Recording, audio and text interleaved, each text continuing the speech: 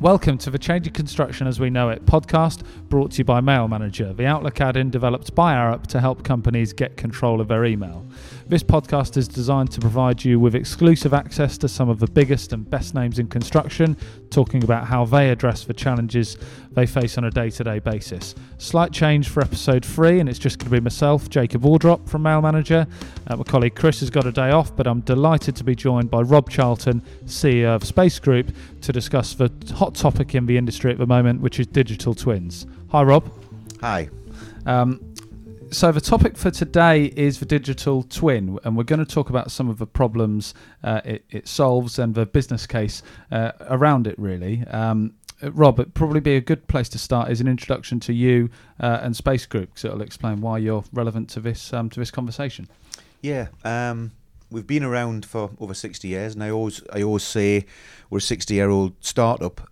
Started off as an architectural business, and what that's allowed us to do is understand some of the challenges in the industry.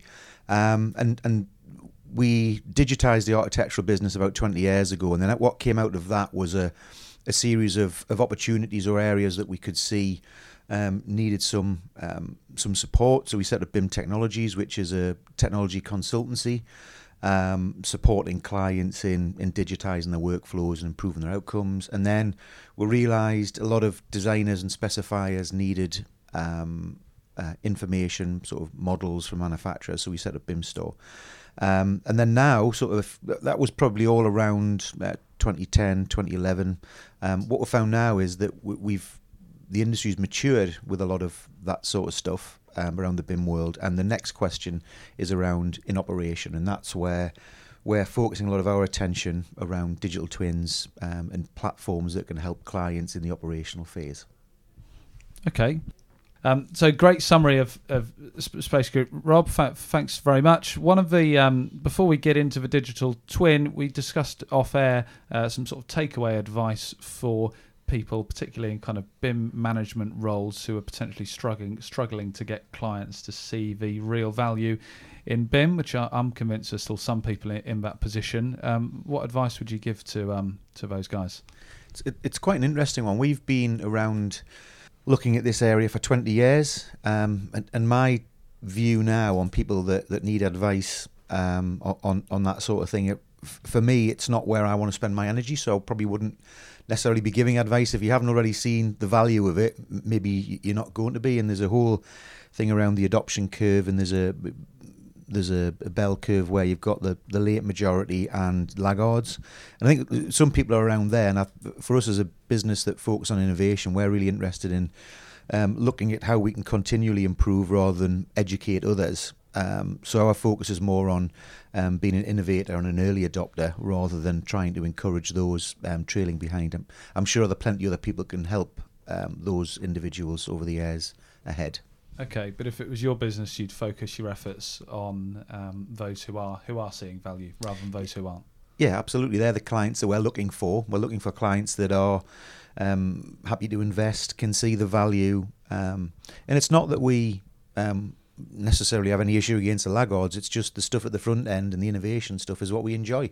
And obviously, the things you want to do, you want to do what you feel makes a difference and that you enjoy doing day to day. So that's, for us as a business, that's where we like to focus. Okay, good advice. So if we'll go through the digital twin and the golden thread in terms of, as I mentioned, the problems it solves, concerns people might have, and hopefully people come away from this with a more informed understanding of kind of how and why they should implement it into their business. If we start, I suppose, with the why the concept of a digital twin has come about, I think I'd be interested in your take on that. Yeah, there's a lot of debate around what a digital twin is, and we often do get very excited in our sector about definitions of things, and there are many definitions of the digital twin. And for me, quite simply, a digital twin is a digital representation of the physical at a simplest level.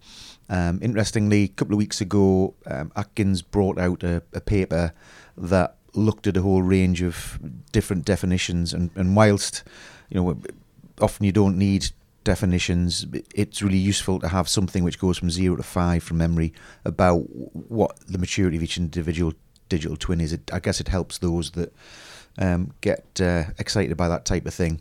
So that's what a digital twin is. It's something that's evolved over the last few years. It's been used in lots of other industries for many years. And one of the earliest digital twins that people talk about is the Apollo 13 issue, where at NASA there was a version of the landing craft where they worked with it to help the guys on Apollo 13 come back down to Earth by testing it in another version of the real thing. So that's probably the early principles, and then we've moved into aerospace has a lot of digital twins where they're tracking the performance of engines and things while they're flying, and then more recently actually a lot of our cars that we all have basically are tracking what we're doing, testing out our tyres, our driving, how our cars need to be maintained. So it's been happening for a lot of time, and as we've gone through the BIM process over the last 10, 15 years, it's put the construction industry in a place where it can get the value from that, because now we've got the digital versions of buildings. And I think a lot of the people we've been working with over the years have realised there's a lot of value there that they're not getting the best out of, and have started to see the benefit of potentially the digital twin.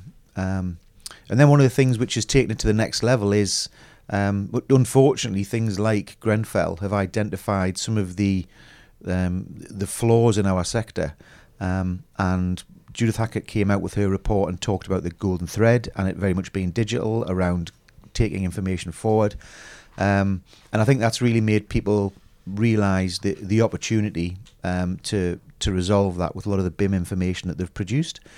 And then the Judith Hackett reports then moved into a government response to that, which closed on the 30th of June.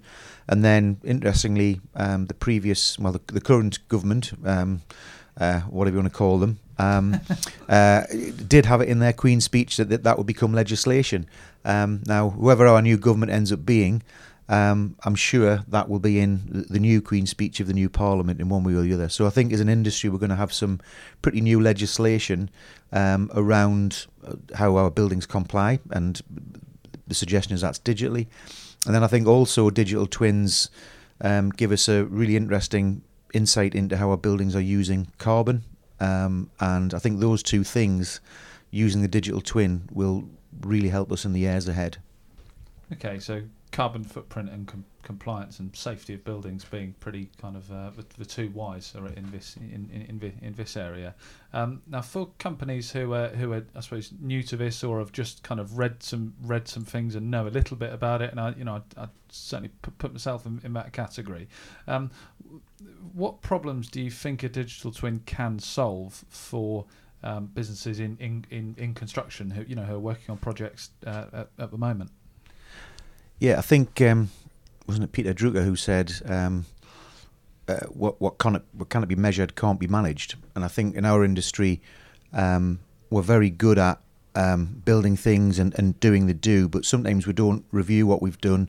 A lot of the things we've done in performance aren't necessarily objective. We don't measure a great deal. Once we've finished a project, we get on to the next one, and then actually we don't sometimes look back on the predictions we made on energy performance and whether or not we got it right. I think the idea of a digital twin to be able to monitor real time the information that's coming out of a building and continuously improve, and the amount of data that's accessible, and all these very clever data scientists sit around, I think it's got to really help us improve building performance, which ultimately leads on to carbon reduction, which is a huge issue across society now, and increasingly with the growing number of millennials and soon Generation Z, it's a big issue, carbon and environmental issues. And I think by being able to measure it, we can certainly address those sort of things. So I think it's got a huge part to play there in the years ahead. And in your view, do you think clients of the future are going to start demanding and really needing to know the sort of total cost of an asset? Because Chris and I were discussing how I think historically the construction industry's talked about a project life cycle rather than an asset life cycle. What would be your view? Yeah, I think it's a really good point. I think at the moment we know If you just take a simple level, if a radiator's hot or cold, well, that's kind of, we've got that. We can do that relatively straightforward. What we're not necessarily, and I think the really interesting challenge, and it's something we'll be struggling with over the years ahead, is how do you integrate people into buildings, how they use it, and then the next really difficult bit is how that impacts on business performance. And that'll be how people use a building, how efficient they use it. The first question is, do you even need a building? Is there a need for that?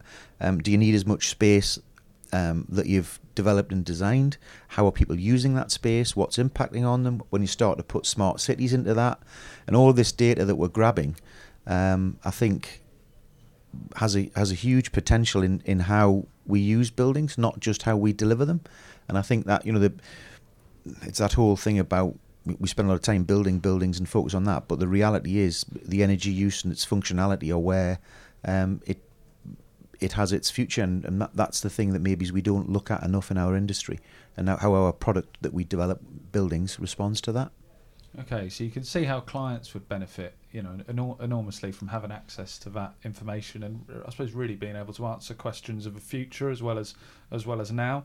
But what about for those kind of involved in the actual, your main contractors, architects, engineers who are involved in the kind of construction of the building?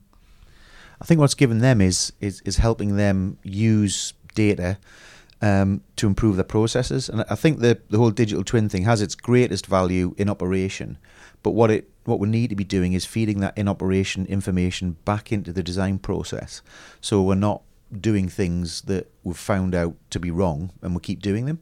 So for example, the performance of a fan coil unit that keeps failing, how does a client know that has been happening on all of the buildings? They keep churning it out. Or how do they know that's the most efficient fan coil unit? If they start feeding that back in, we can continuously improve. If we can see how spaces are used, we can redesign them.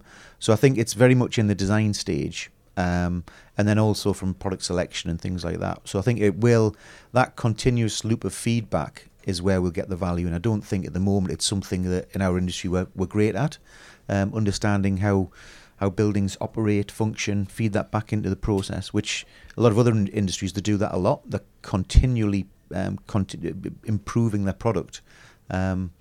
Maybe we improve our processes, but we don't necessarily improve the product. Yeah, I would kind of echo that. If you look at, and I'll read the Arcadis Construction in Disputes report, and the one from last year talks about how the construction industry doesn't tend to learn from its mistakes. The top causes for disputes are generally failing to administer contracts, or subcontractors not understanding their obligations. On the topic of the golden thread, what does for a business starting a project who's kind of likes the idea of a digital twin, maybe a client's asking them about it, and they want to kind of get ahead of the curve at the start of a project? How I suppose you work with businesses on this basis, but how do they go about implementing this into their actual kind of into practice? I think it's this is driven by the client, and it's I think the client needs to understand, or will understand, the importance of that digital information, keeping it up to date, and the value they get out of it. I think organisations in that supply chain that are working for that client, whether it be a designer or a constructor, they'll need to get on board with that process, and they need to find those processes out there to help the client understand, deliver their the challenges that they have, and that's, the client will have clear challenges, and they want to buy off people that understand those and can respond to them. And I think that's the advice I always give to people is that look at what your client needs and focus on the outcomes, not necessarily the inputs. Understand the outcomes and the why for clients, and that's one of the things for us. It's served us well in relation to delivering products that help our clients, is that we also deliver projects in our architectural business. So we've come across many of the challenges. I'm an architect by profession with a bit of grey hair, so I've experienced a lot of these things over the years, and looking for the solutions to some of these things that we just keep doing, and we've continually just accepted that's the way it is. And I think emerging generations, and it's one of the things that millennials are known for. They do not just accept what the norm is. They will challenge it, and they will look for new ways of doing things. And I think that's what's made the difference. And I think that our industry now is doing really well, is moving at such a pace, is changing, evolving. It's great to see, largely driven by a new generation that have different attitudes, really used to technology, just accepting it, different views to culture, inclusion, and I think it's a great time to be in the industry. Whilst unfortunately we've got some challenges from an economic point of view, I think from a cultural, technology, what we're delivering, carbon, I think is great. And some of the challenges we've had around Grenfell, Carillion going bust, other businesses, I think the people that are in the industry now are well placed to address them in the years ahead. So the issues of the past are down to different people in an industry gone by, and I think now we've got a bunch of people that will want to solve those problems. Do you think this can help make construction a more kind of appealing and attractive industry for that generation? Because I think historically it's probably been for and I can speak as one myself. It's been the industry for the naughty kids at school. Do you think the digital twin can I suppose link to the skill shortage?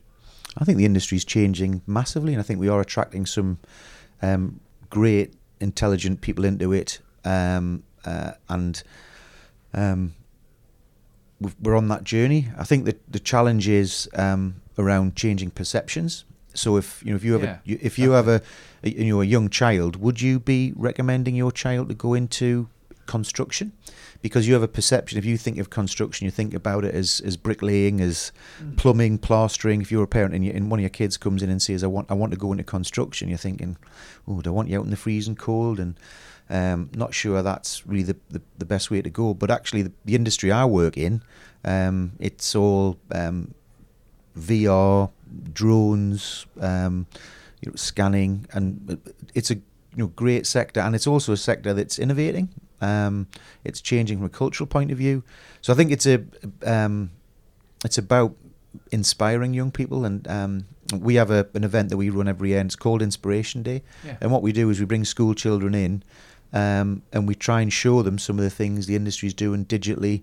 One of the most interesting things is we use a lot of VR headsets. So we have 50 VR headsets for the kids to use, and they really engage with that because they understand it, and they can't believe that you would use VR headsets in construction, or the digital scanning, and it's just about changing perceptions. And I'm not saying they'll all end up going into construction, but they'll go away with a very different perception about what our industry is about.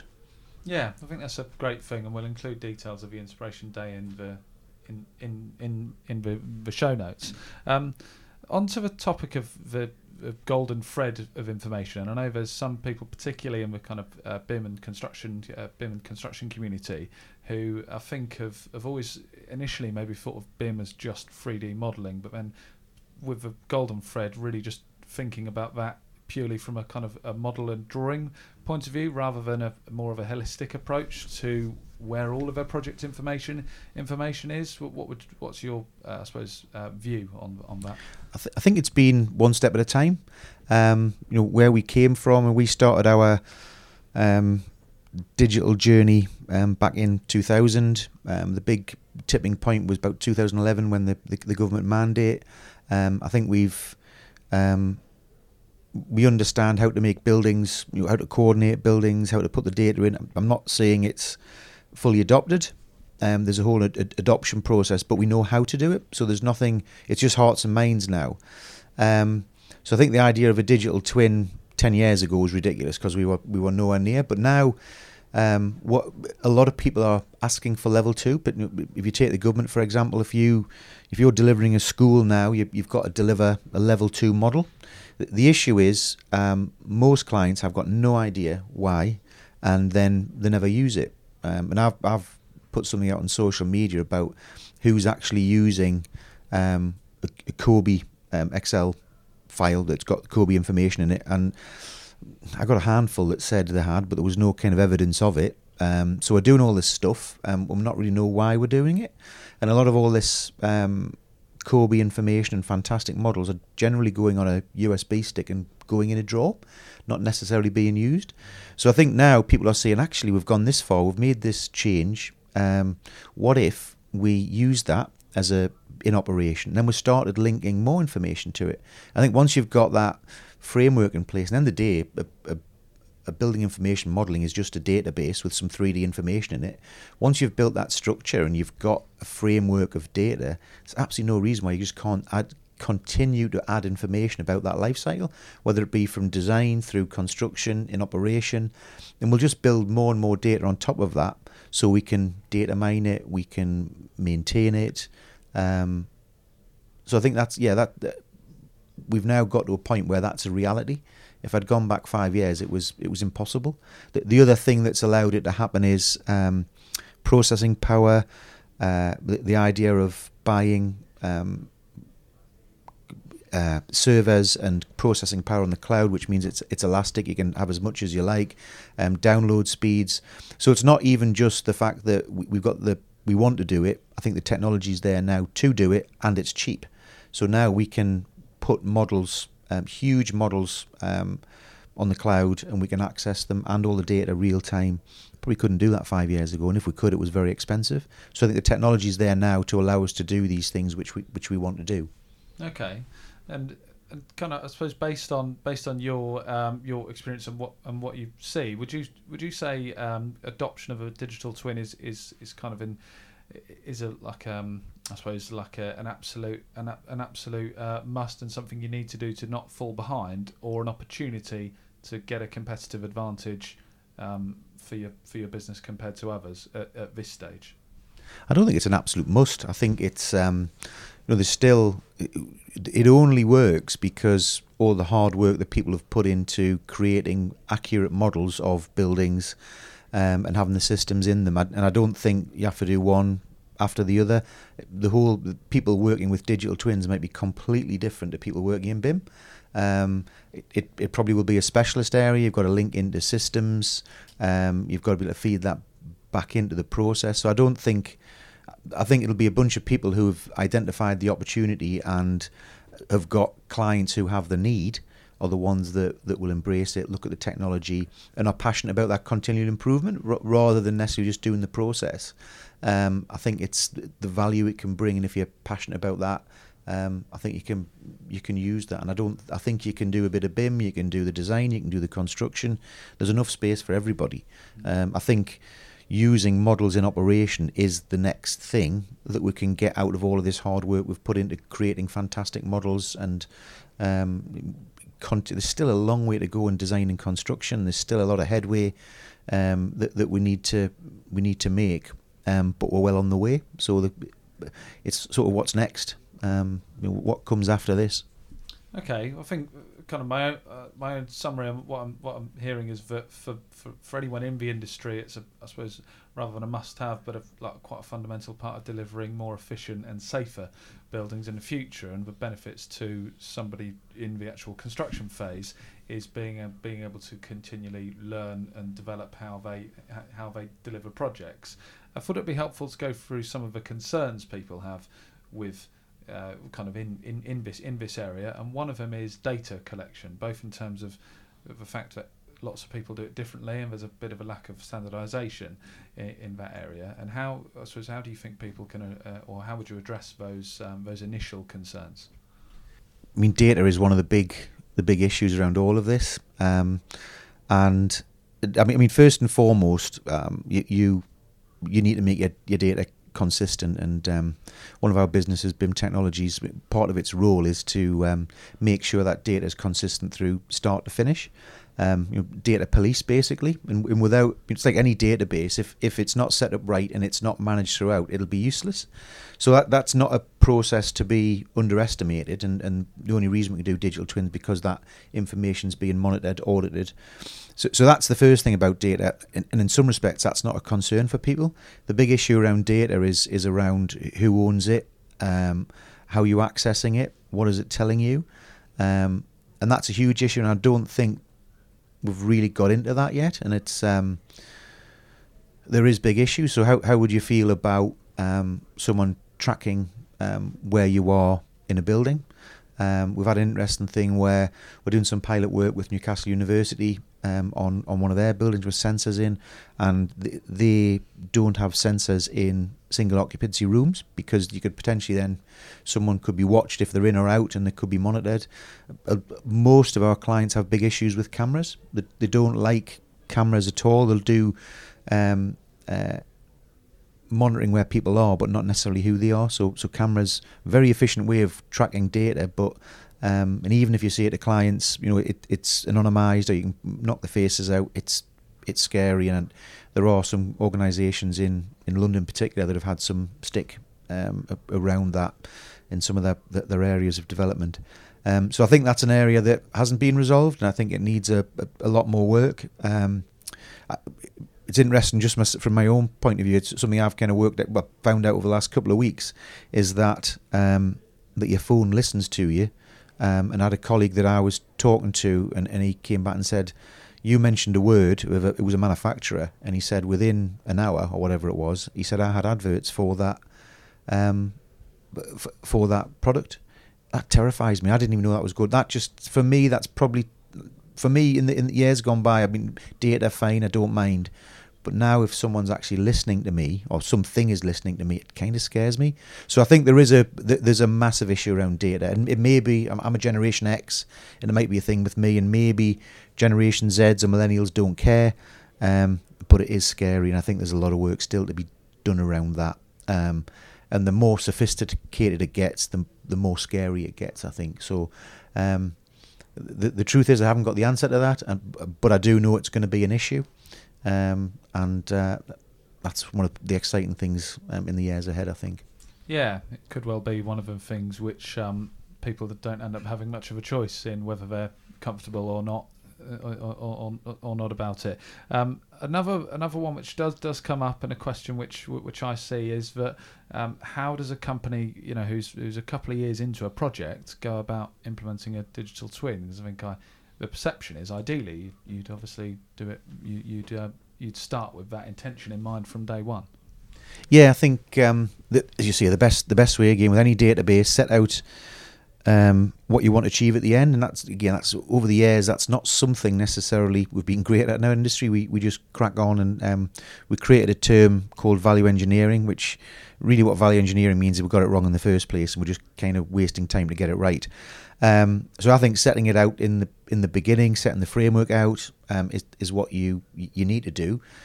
There are examples of where you can still get value out of information that's been developed. So I think if you've invested in digital information, there's certainly it's got value. You could tweak it, or you could even use it. So I don't think it's necessarily a blocker to you using it, but it might not be as perfect if you'd done it from the start. But it's like all these things, nothing's perfect. You could dive in and still get some value out of it. Okay, great. And a kind of final takeaway really is for people who are trying to, I suppose, move their business on, or select projects on to kind of advance in this area. Kind of, it could be in the very early stages. What kind of advice, having kind of based on your own experience, would you give to people who are just starting this journey? I think like all the things, I would say start with the why. It's no matter what you do, start with the why. Why would you do this? Don't do it just to be clever. Do it for the why. And I think the big why on using the information through construction into operation is two areas I think are going to be hugely important in our industry of the next few years. One's around compliance and assurance, which is about how people that own and operate buildings can ensure they're kept safe in the years ahead. And then also I think carbon, and how we can actually monitor how much carbon we're using, and then not only how much we're using, what is the main area where we're using it, and then how can we minimise it. And I think without good digital information that we're recording real time, that both of those things are a bit more challenging. So see, my advice is always start with the why. Okay, I think that's really helpful, and thanks very much for your time today, Rob. For those of you who are listening, we'll be circulating details. We'll be circulating Rob and Space Group's details after this. If you'd like to find out more about Space Group, and join us next week for episode 4 of the Changing Construction podcast. Thanks, Rob. Thank you.